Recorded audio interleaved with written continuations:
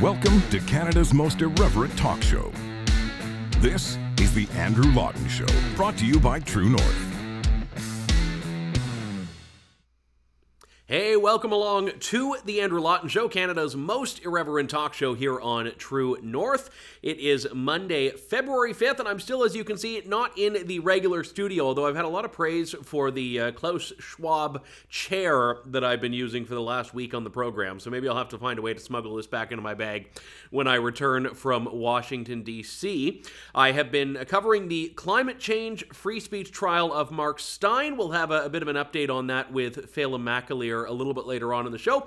We'll also have Chris Sims and the latest installment of our Unjust Transition series. A bit of a busy show to start the week, but I wanted to begin following up on the policy that was announced that has sent a wave of discontent by the establishment and the left, but a wave of something far more positive to a lot of people.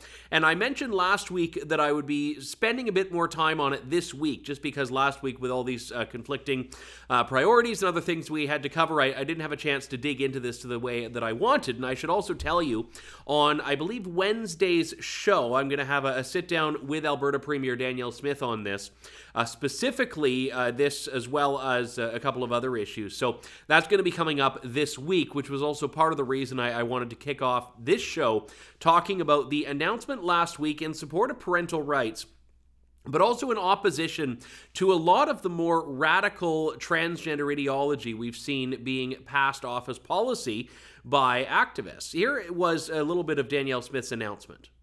After much discussion, the Government Caucus and I have therefore decided to implement the following policies and guidelines as it relates to transgender minors and athletes, including additional supports to assist transgender adults to secure the healthcare they need and the counseling support for youth identifying as transgender to ensure they can successfully work their way through their complex feelings and emotions as they grow to adulthood. First, on the issue of gender reassignment treatments for minors. For minors age 17 and under, top and bottom gender reassignment surgeries will not be permitted. For children age 15 and under, puberty blockers and hormone therapies for the purpose of gender reassignment or affirmation will also not be permitted, with the exception of those who've already commenced their treatment at this time. Now, no sensible person who hears that would hear rabid, ideological, unhinged, or callous rhetoric. In fact, it's quite the opposite. You listen to Premier Danielle Smith, you get a profound sense of compassion. She's not taking a stab at what any individual grown-ups do. She's talking about children and minors. She's talking about the importance of waiting and seeing instead of just plowing ahead with irreversible surgery. And yes, irreversible hormone therapy, which some people are trying to say is not the case, but it is. And many experts have said these treatments can have irreversible consequences. And then she's talking in the context of the education system about parental rights. So what the Alberta government has done has actually gone far beyond, in a lot of ways, what has been proposed in New Brunswick and Saskatchewan, which may be why it took the Alberta government so long to really come out with a cogent and cohesive policy on this. But what credit does Danielle Smith get for trying to be moderate and nuanced and measured? None. This is NDP MLA Janice Irwin crying as she talks about this as though it is an existential threat to trans youth in Alberta.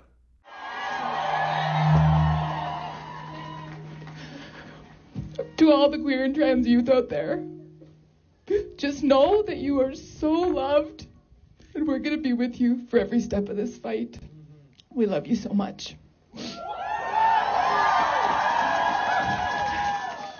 Now, obviously, this is a very raw subject emotionally for Janice Irwin. I don't want to take away from what's a very real pain that Janice seems to be experiencing there, but it is very much misplaced. We saw Randy Boissonnault, the Liberal Member of Parliament from Edmonton, talk about this as being the NATO moment, as though we need some collective defense on behalf of all LGBT people in Alberta and Canada. Marcy Ian said she spent the whole night after Danielle's announcement consoling gay and trans youth on the phone, as though people were hearing what Danielle Smith said, and the first thing they do is say, I want to talk to a Liberal cabinet minister. I know that's where I go if I'm feeling a little bit discontented with the world. So, look, there are very real policy debates to be had here. I know one activist, Chanel Fall, who is a former teacher in Ontario, was concerned that Danielle Smith did not go far enough.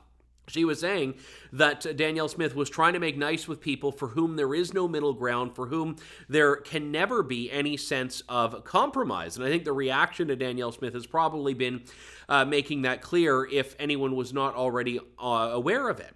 But at the same time, I think Danielle Smith has put forward a policy that she believes in. This is, I think, very important. She is not a social conservative.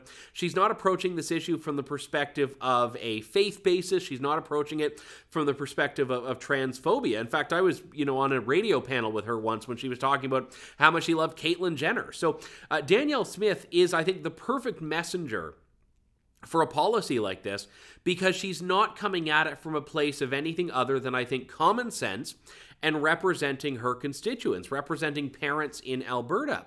And by the way, just to stress this point, the policies that she's proposed are incredibly popular. Back in August, there was an Angus Reid poll that found about 78%, if memory serves, 78% of parents believe that they should have to consent to their child changing their name or gender in school. 78%. Like, do you realize how difficult it is to find a coalition on a political issue in this country that has 3/4 to 4/5 of the country already on side?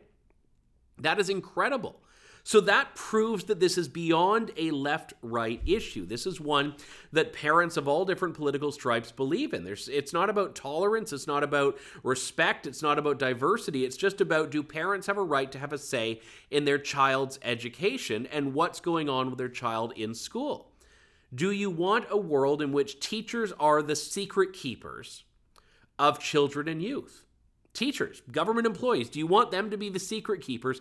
Absolutely not, is what the majority of parents say.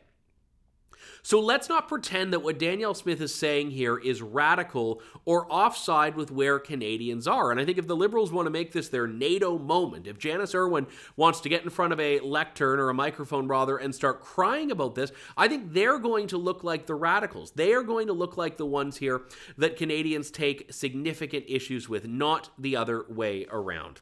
We'll have more on this tomorrow and certainly more on this Wednesday with Premier Danielle Smith. But as promised, I wanted to do a bit of an update on this trial that's been going on now. It's in its 4th week. It was supposed to have been wrapped up on Thursday of last week originally, but it's just been a glacially slow process by now. I won't be able to even make it to the end of it because I've got to get back to interview Danielle Smith, among other things. I'm getting a little homesick, so I'll be heading out soon. But I do want to get to the crux of what's happening here, because the theme last week when I was doing my daily updates was that we have a defamation case in which there has been scant evidence, if any, that defamation has occurred. Defamation has a legal test that must be followed, and one critical component of that test is that you have to show, if you are suing someone for defamation, that you have suffered, that you have incurred what are called damages.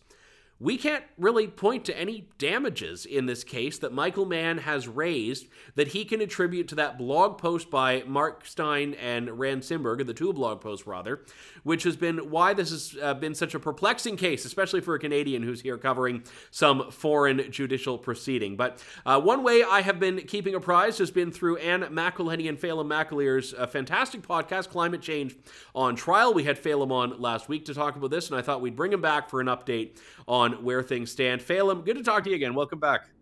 Thanks for having me on, Andrew. Now, let's just start with how the process is the punishment here, because this was supposed to be done by now. This was supposed to be wrapped up after 3 weeks. It was, 12 years in the making, but the process has just been glacial. And I'm wondering if you could speak to this a little bit, because the judge was saying on Thursday that he still expects to have this wrapped up and done and sent to the jury by Wednesday morning of this week. But the problem with that, of course, is that the plaintiff's side, Michael Mann, had effectively unlimited time to make its case. And now the defense is being told, you've got to keep this tight. Yeah, I'm not a lawyer, but it struck me as really unfair that Michael Mann was able to eat into Mark Stein and Rand Simberg's time and therefore they have to squeeze their defense of these allegations into a few days, and the judge has been. I mean, if I hear one more word about the NSF report, this has just been the report that will not die, and he keeps letting them bring it up. He keeps saying it can't be in, it can be in, it can't be in, it can be in, but why haven't you got someone to authenticate it?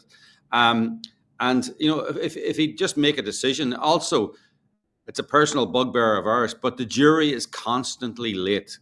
Mm-hmm. The jury is always half an hour late, and certain members of the jury are always late.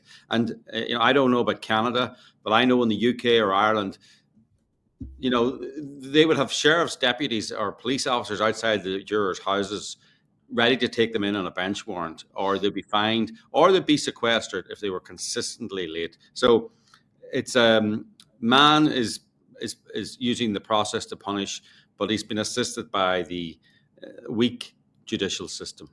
Yeah, and you had people like Judith Curry, who at the end of it got to testify for, I don't know, like half an hour on Thursday, that were waiting all week because they had expected they would be testifying in the time allocated for the defense. So very disruptive, very costly.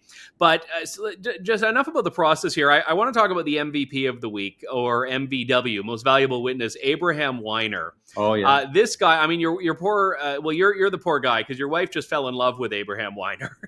This is the professor of statistics that I desperately wish I had as my professor of statistics when I was in university.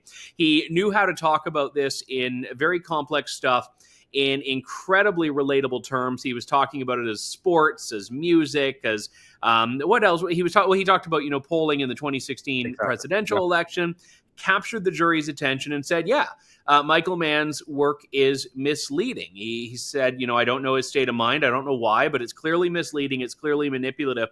And then when Michael Mann's lawyer was cross-examining him, I couldn't even follow along with what the argument or line of questioning was. Could you? No.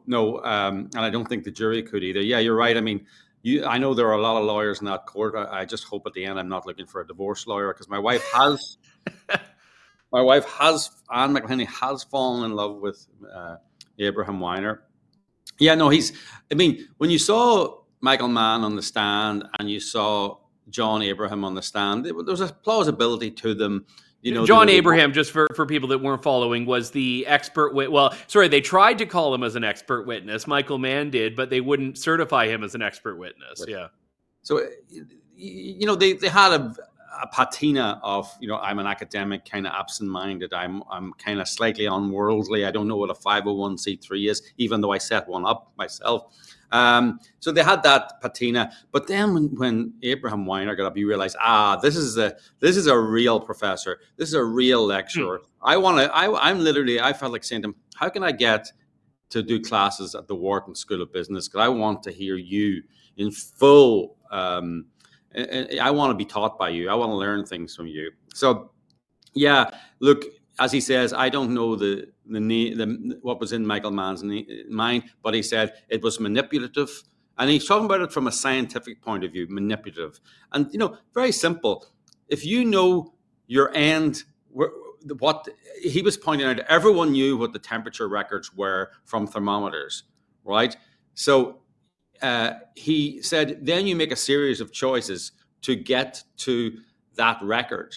You make a series of choices. If you want to get a hockey stick, you make a series of small, tiny choices that get you a flat blade to the hockey, not blade, stick to the hockey stick, whatever, handle. Handle, yeah, the handle. Listen, I don't know sports. It's okay. I don't know much about your foreign games, I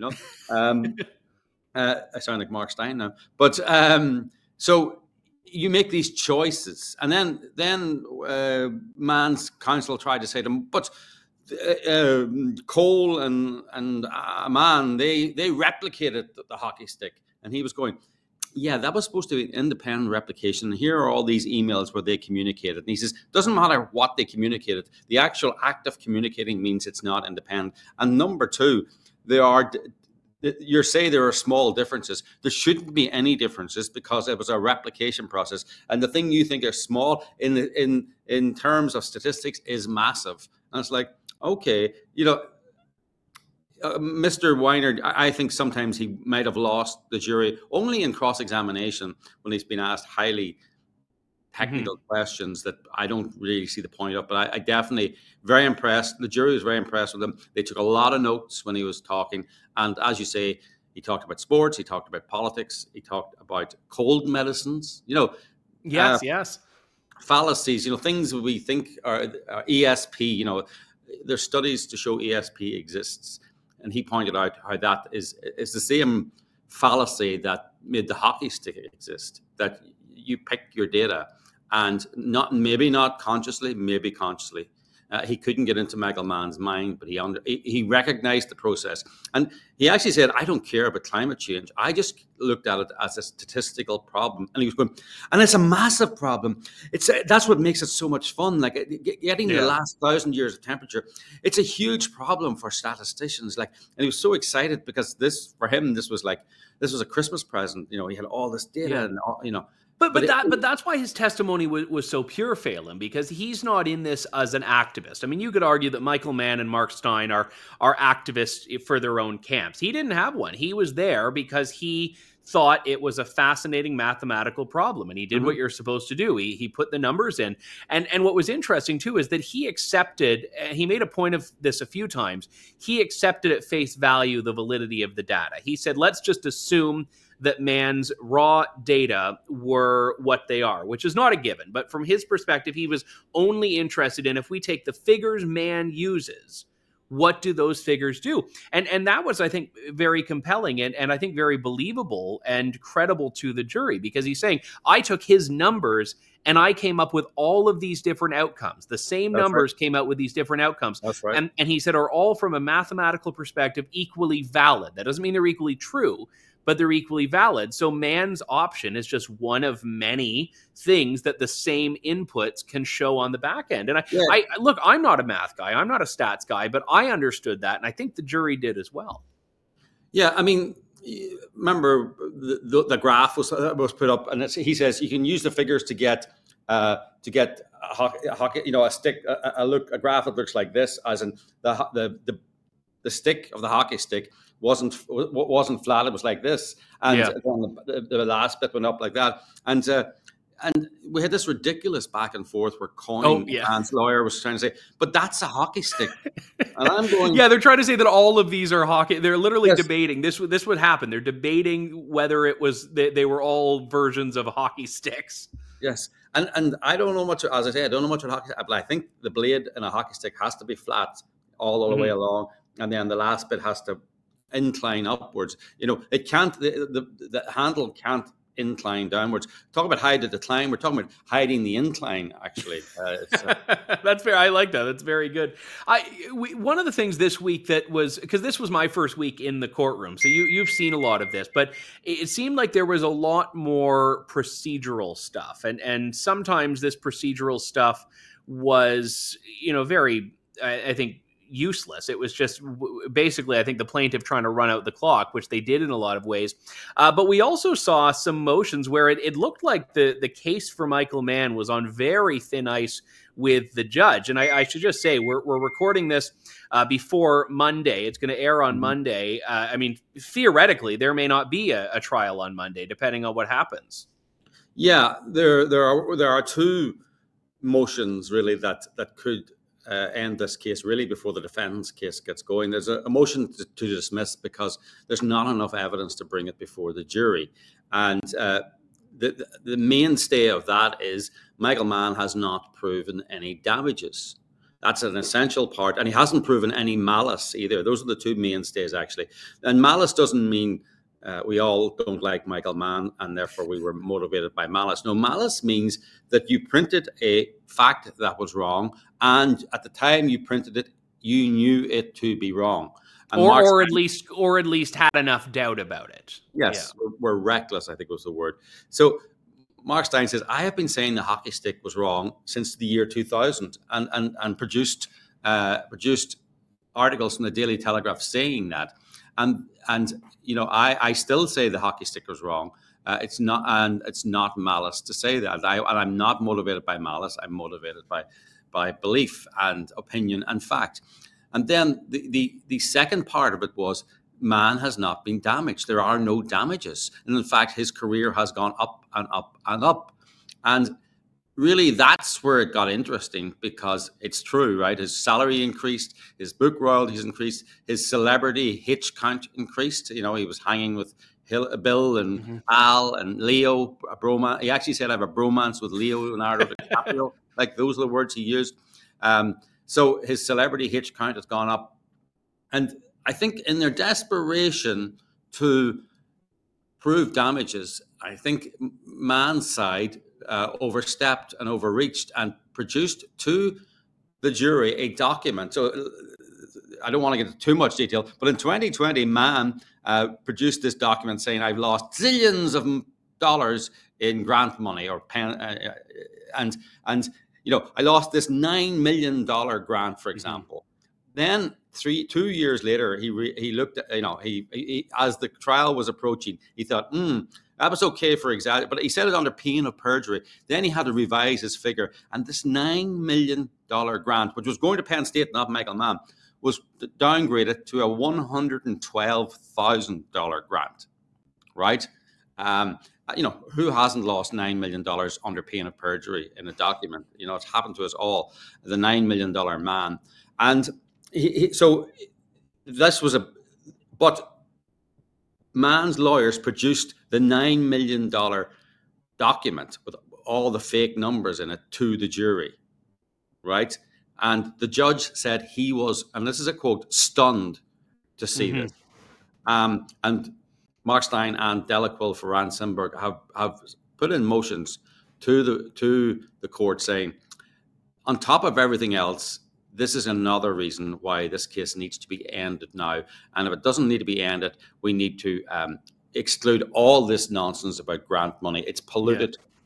It didn't make any sense anyway, but now it's polluted nonsense. And the jury shouldn't be even allowed to talk about it or think about it. And this is the problem. I mean, I was reading, because it is kind of absurd. A lot happens during the course of a day where, someone asks a question, you get objection, it's actually kind of interesting to watch. They all put the headphones on, the lawyers and the judge, and they put this white noise into the room so that the jury can't hear this, what's called a bench conference.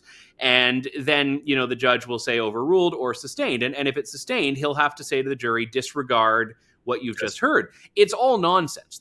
Juries are incapable of just unhearing something. And typically, when you're told to disregard something, if anything, it highlights it to you. So I find it hard to believe that this wasn't deliberate, to put these numbers before the jury, knowing that those numbers will stick with the jury. And even if they are eventually told to disregard it, that it's polluted the evidence. But as you say, it's also polluted the jury. Yes. And look, far be it for me to criticize Mark Stein, but I think every team has been at that, asking questions that they know will be objected to. And the judge saying, disregard that thing. And so every side has had a little smile on their face as they go, I didn't mean to. Yeah, oops, oh, shucks, oh, gee golly, I'm sorry, Your Honor. Even though we discussed this for 2 hours this morning, how we were all banned from saying this, it accidentally slipped out, right? Yeah. So every side has been guilty of that, but no side has put fake documents before the jury. That's a step ahead, right? There's gamesmanship, and then there's putting perjured. Man filled in the first document under pain of perjury. He did a lot of lawyer blaming during when he was asked about it at length. And he said, "Oh, that was the lawyers. So the lawyers knew about it, and and man knew about it, and then they produced it to the jury anyway." The judge has not been the strongest judge so far, but I was kind of very, very shocked to hear him say, I was stunned. Yeah. And he was basically saying, help me remedy this, because this is very serious. Well, the word he used was homework. He said to the lawyers, you've got to go and do some homework, because right now I've got a big question about this damages aspect. And it was Mann's lawyer that wanted an extension on the homework assignment. The judge wanted it by Thursday morning at like 8, 9 a.m. or whatever. Mm. And then Mann wanted until like, the end of the day Friday. And I think they met somewhere in the middle. So Mm. hopefully, I think the judge will review that over the weekend and we'll have a finding. But, this was supposed to be done on Wednesday. I'm not optimistic of this, despite how firm the judge was on it. But we'll continue to listen to the updates. Climate Change on Trial, phenomenal podcast. You've been doing great work on there. And I should obviously point out the obvious. We don't just happen to have the same chair. You and I, we are in the same hotel right now, and but I didn't want to like have this weird, awkward like sitting beside each other, staring at my laptop. So it from a production perspective made more sense to do this virtually, even though you're like 100 feet from me, probably. Probably, yes. But no, but it's look. The judge has not been the strongest judge, but I've never seen him as upset about anything as the fake document, and it's going to be very interesting on Monday what the upshot is. Yeah, very well said. Climate Change on Trial. Do listen. Keep that up in the leaderboard on all of the podcast services, and it is a very entertaining and enjoyable listen. And when Phelim and I have these chats, if you've been following along in the podcast, you won't have as much catch up to do and homework of your own to know what we're talking about in some of these things. Phelim McAleer, thank you so much, and send my best to Anne. We'll see you back in court. Thanks, Andrew. All the best. All right, thank you. That was Phelim McAleer, one of the duo behind Climate Change on Trial, and lots of other great projects as well. I wanted to continue along by talking about this just very briefly here, because I've had some people email, a lot of people email actually, and say thank you for talking about this. But what was fascinating is that so many people followed along with this trial back when it first came up, like 2012, 2013, 2014. And it used to be much bigger. You had National Review, which is a big American, well, it used to be big. It's not as big anymore.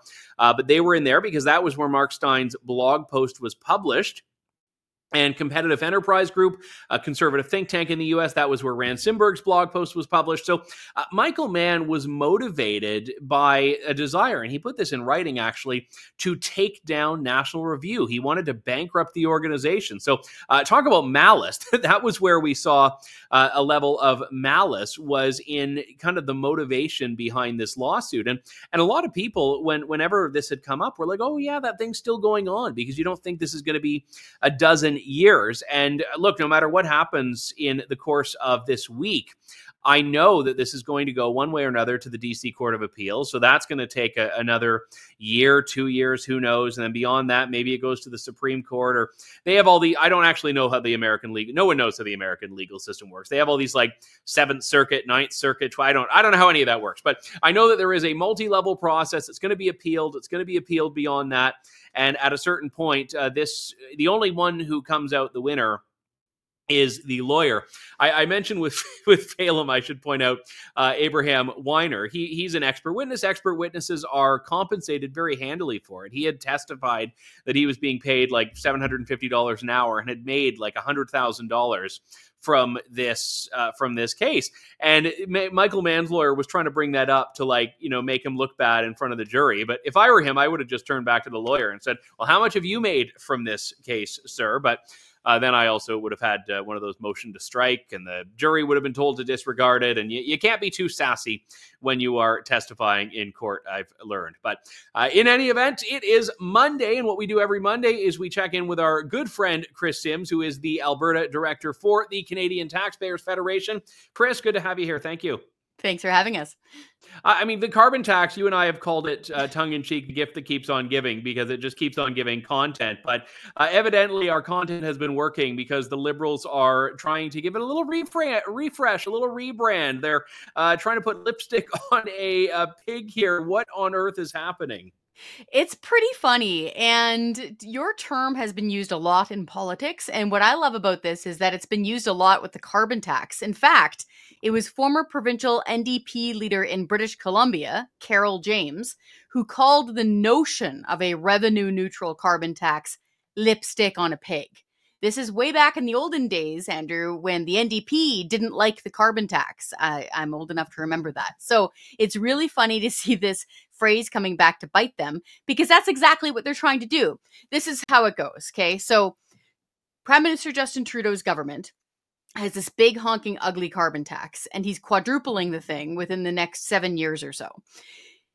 We peasants, though, Andrew, are too stupid to understand just how wonderful and beneficial this carbon levy is.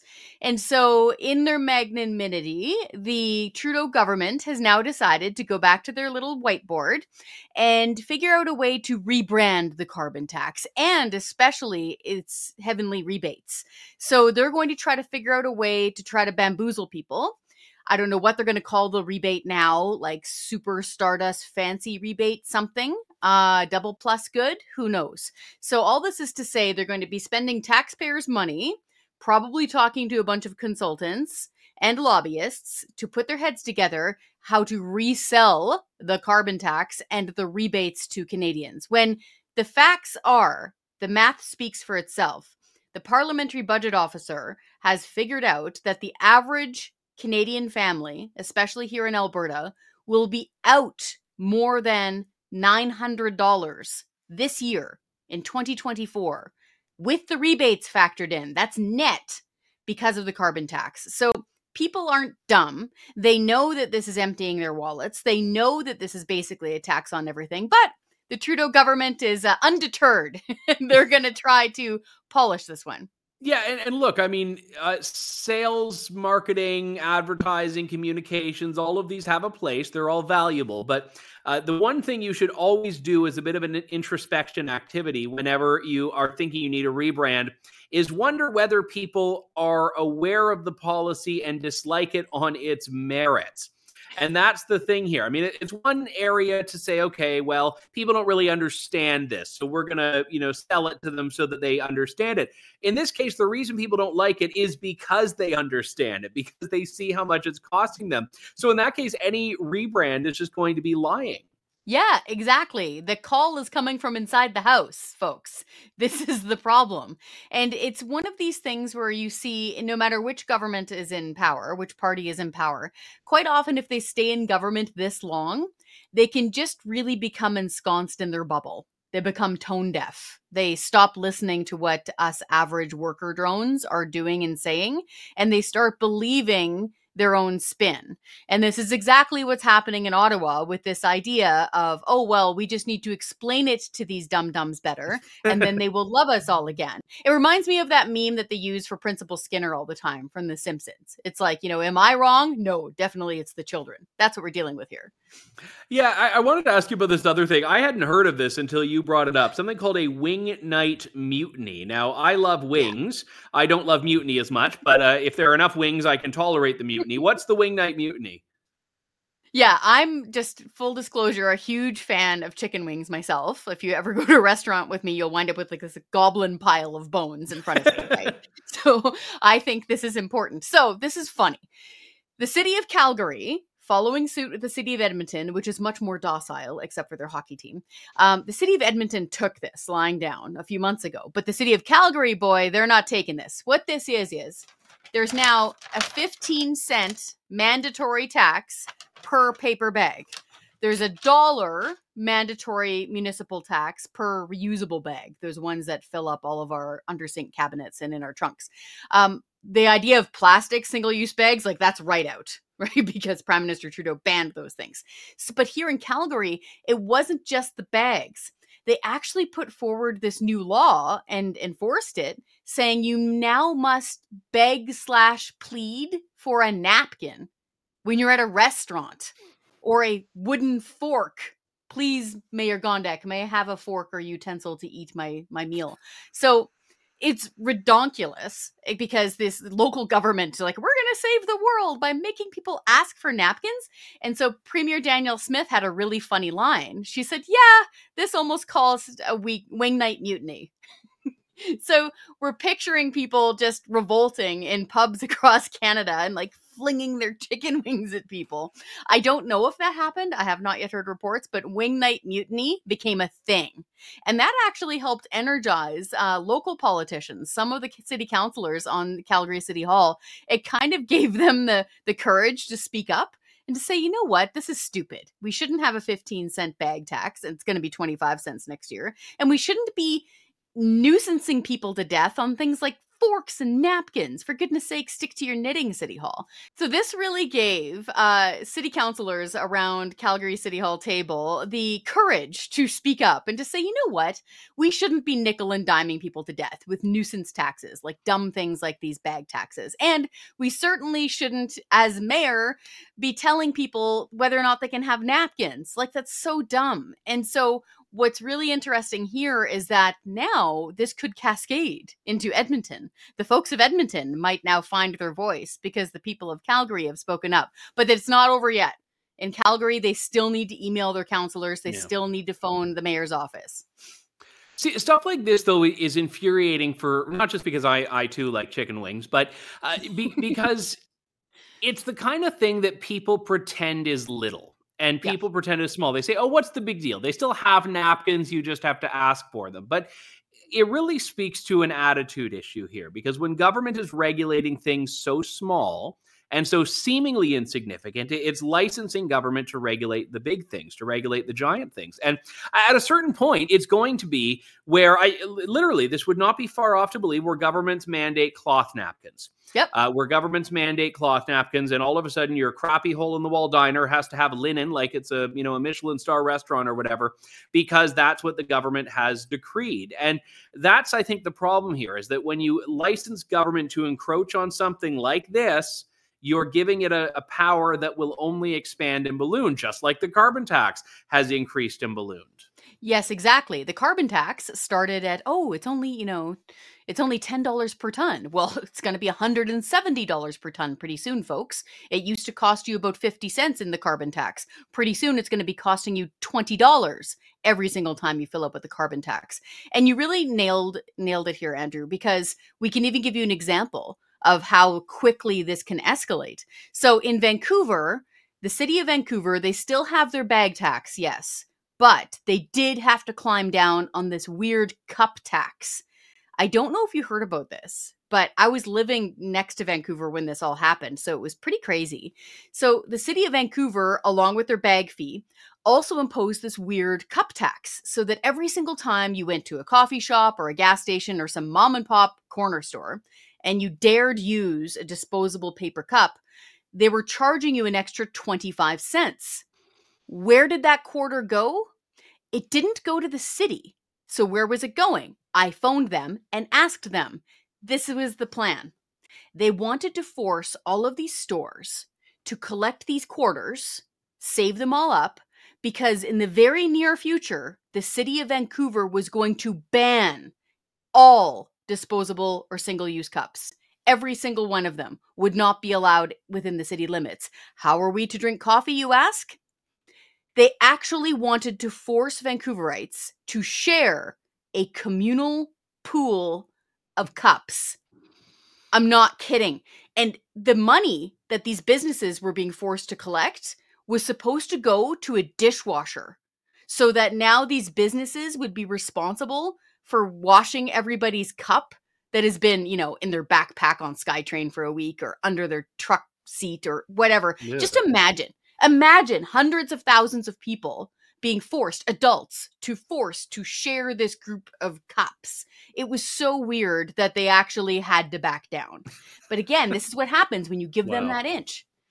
Yeah, no, very well said. It'll be like the Stanley Cup craze in the, I think it's mostly in the U.S. now. Those I don't even get the Stanley Cup craze. It's not even a hockey thing. It's like there's some weird, reusable cup that everyone is going crazy over, and it's just a reusable mug. So I don't know. Stanley, actually, there's a Stanley Park in BC, isn't there? It's the Stanley Park Cups, we'll say. Yes, I would like to think that, or I'd like to think it's a hockey thing. But what's really funny is that, in actual fact, Stanley, the company's been around forever. It's like thermos, right? It's almost become synonymous with something that keeps your coffee hot. And working men at construction sites have had these things in their trucks forever. But for some reason, these big pink ones took off. And I don't know. Some pretty. You know what? The Liberal government should hire the Stanley marketing team to do their carbon tax rebrand.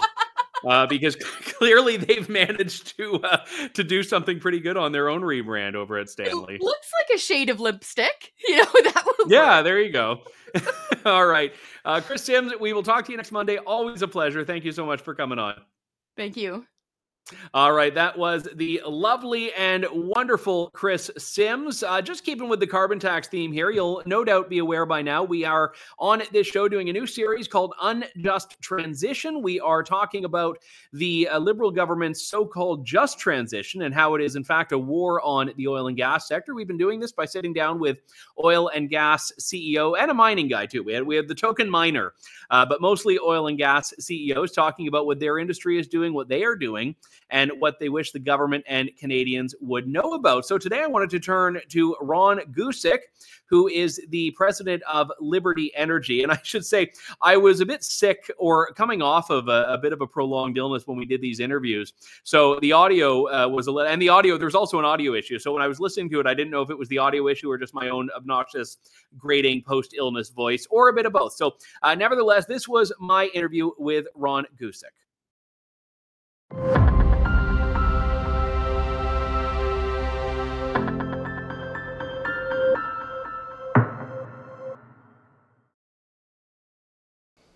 I'm joined by Ron Gusick of Liberty Energy, president of that company. Just before we get into some of the policy aspects here, what does your company do?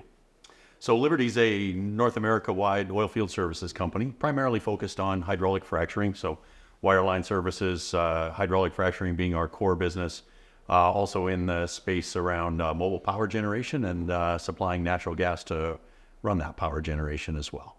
So you're connected to a lot of the other players in this. You're servicing a lot of them. And what have you seen just in the last decade as far as trends in the industry goes, and I'd say overall optimism and confidence in the industry? Yeah, a lot to unpack in that question. Certainly been a real migration in terms of where the industry has been focused, and maybe it's a little bit more than a decade, but certainly in about that time frame, you've seen this real transition into development of unconventional resources. We've gone from, where I started in my career 25 years ago, a very conventional world of vertical wells, a lot of them to access the reservoir, to these extended reach horizontal wells with hydraulic fracturing in them. And we can produce a massive amount of resource from a very small footprint on surface, enabled by really two technologies, horizontal drilling and hydraulic fracturing of that. We've seen the completion evolve a fair bit there. We've seen the technology on surface that enables that evolve a fair bit. Lots of moving pieces there. There's obviously been a fair bit of innovation in this industry, just from a technological perspective alone. How much of that has really come from Canada and Canadian enterprise? Certainly a lot of great things have happened here. Canada's been at the tip of the spear, I think, from a development standpoint with regards to technology for decades in the oil and gas space.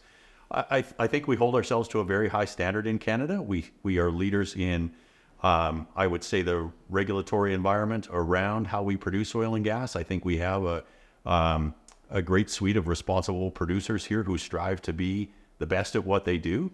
And as a result, that means we've always been at the tip of the spear with regards to the technology we use to do that. And so I think Canada should be proud of themselves in that, whether it's unconventional gas development or heavy oil development across that whole suite. I think we've got a lot to be proud of. And your company has, you said, well over 5,000 employees. It is, right? What's the profile of those employees? So the vast majority of those people are out in the field working 24 hours a day, 365 days a year to provide services to E&P companies. If you thought about our employee base, I guess 90% of them are out at the tip of the spear, providing that level of service every day. And so when you think about that kind of work, like these are people who are outside, either day shift or night shift, so 12 hours at a time, whatever the weather might be. It doesn't matter if it's minus 40 or plus 45 outside. They're outside working on a well site to bring energy to us. So when you hear the government and a lot of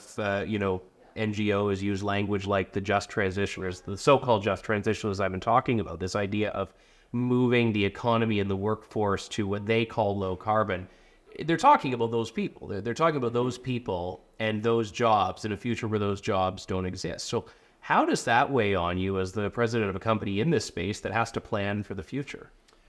Yeah, that's a tough one for me to think about. First of all, because I disagree with the premise. I certainly expect that we're going to be using oil and gas for decades to come yet, and I think there's a lot of great data to support that. But I also think about it just in terms of what opportunity we provide to those people. You know, the vast majority of the people who work in our company, who work out there at the tip of the spear, they're high school graduates. Some of them have some specialized expertise, maybe an electronics technician, maybe a mechanic, something like that. But a lot of them, just a high school diploma. And we've offered them an opportunity to live a life that they might not otherwise have expected to. We just finished filming a video actually called A Day in the Life, and it's just a bit of a purview around what it looks like to work in the industry. And there are some heartwarming stories in that of people whose life looks so much different than they anticipated it might have been because of a job in oil and gas. Our employees work 2 weeks on, 2 weeks off in the field, so they work 26 weeks of the year, and they will earn, you know, once they get to a supervisory level, certainly a six-figure income. That's not something you find easily, and it's a life-changing experience for these people. I don't think that's easily replaced, and so I have a really hard time with this idea of a just transition. Well, and I'm glad you brought it up that way. Now, I mean, critics of that position would say that, well, you know, the jobs can be transitioned and they'll be moved away or whatever. But I think you have to go back to the first principle and the very premise on which that rests. And that premise is based on, I would say, a very misinformed or ill-informed view of what the sector is and how a lot of these innovations that we were talking about are really achieving, from the industry's perspective, the stated goals from the government's perspective. So explain how that is. Yeah, certainly I think we have an incredibly innovative industry, and the way I like to think about it is the oil and gas industry delivers $1 worth of benefit, and we do a nickel or dime's worth of damage along the way. And so if you're always prepared to contemplate the trade-offs, but honestly weigh the pros and cons, you come out in favor of oil and gas each and every time. And so that's important for me to remind our employees about. I want them to get out of bed each and every day excited about what they do and proud about what they go to work doing. And so that's part of our mandate to them, is to help them understand that what they do for the world is quite literally life-changing. And but at the same point in time, we have that nickel or dime's worth of damage, and it's incumbent upon us as a company to do everything we can to minimize that. And not just us as a company, but us as a broader industry. And it's so we count on our employees, on that team of people out there, to find ways to innovate, to move the ball forward, to make sure that the next molecule of gas we produce is done a little more responsibly than the previous molecule of gas we produce.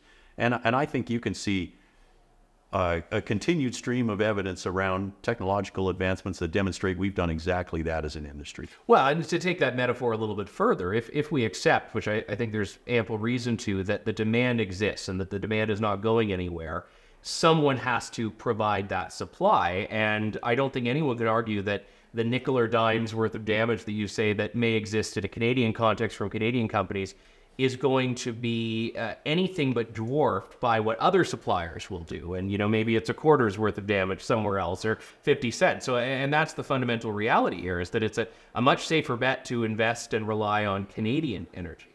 Yeah, I think that's a great way to think about it. If, we often view things through the lens of a billion people who live the way that you and I enjoy our life. And that's unfortunate, because there are 7 billion people who don't.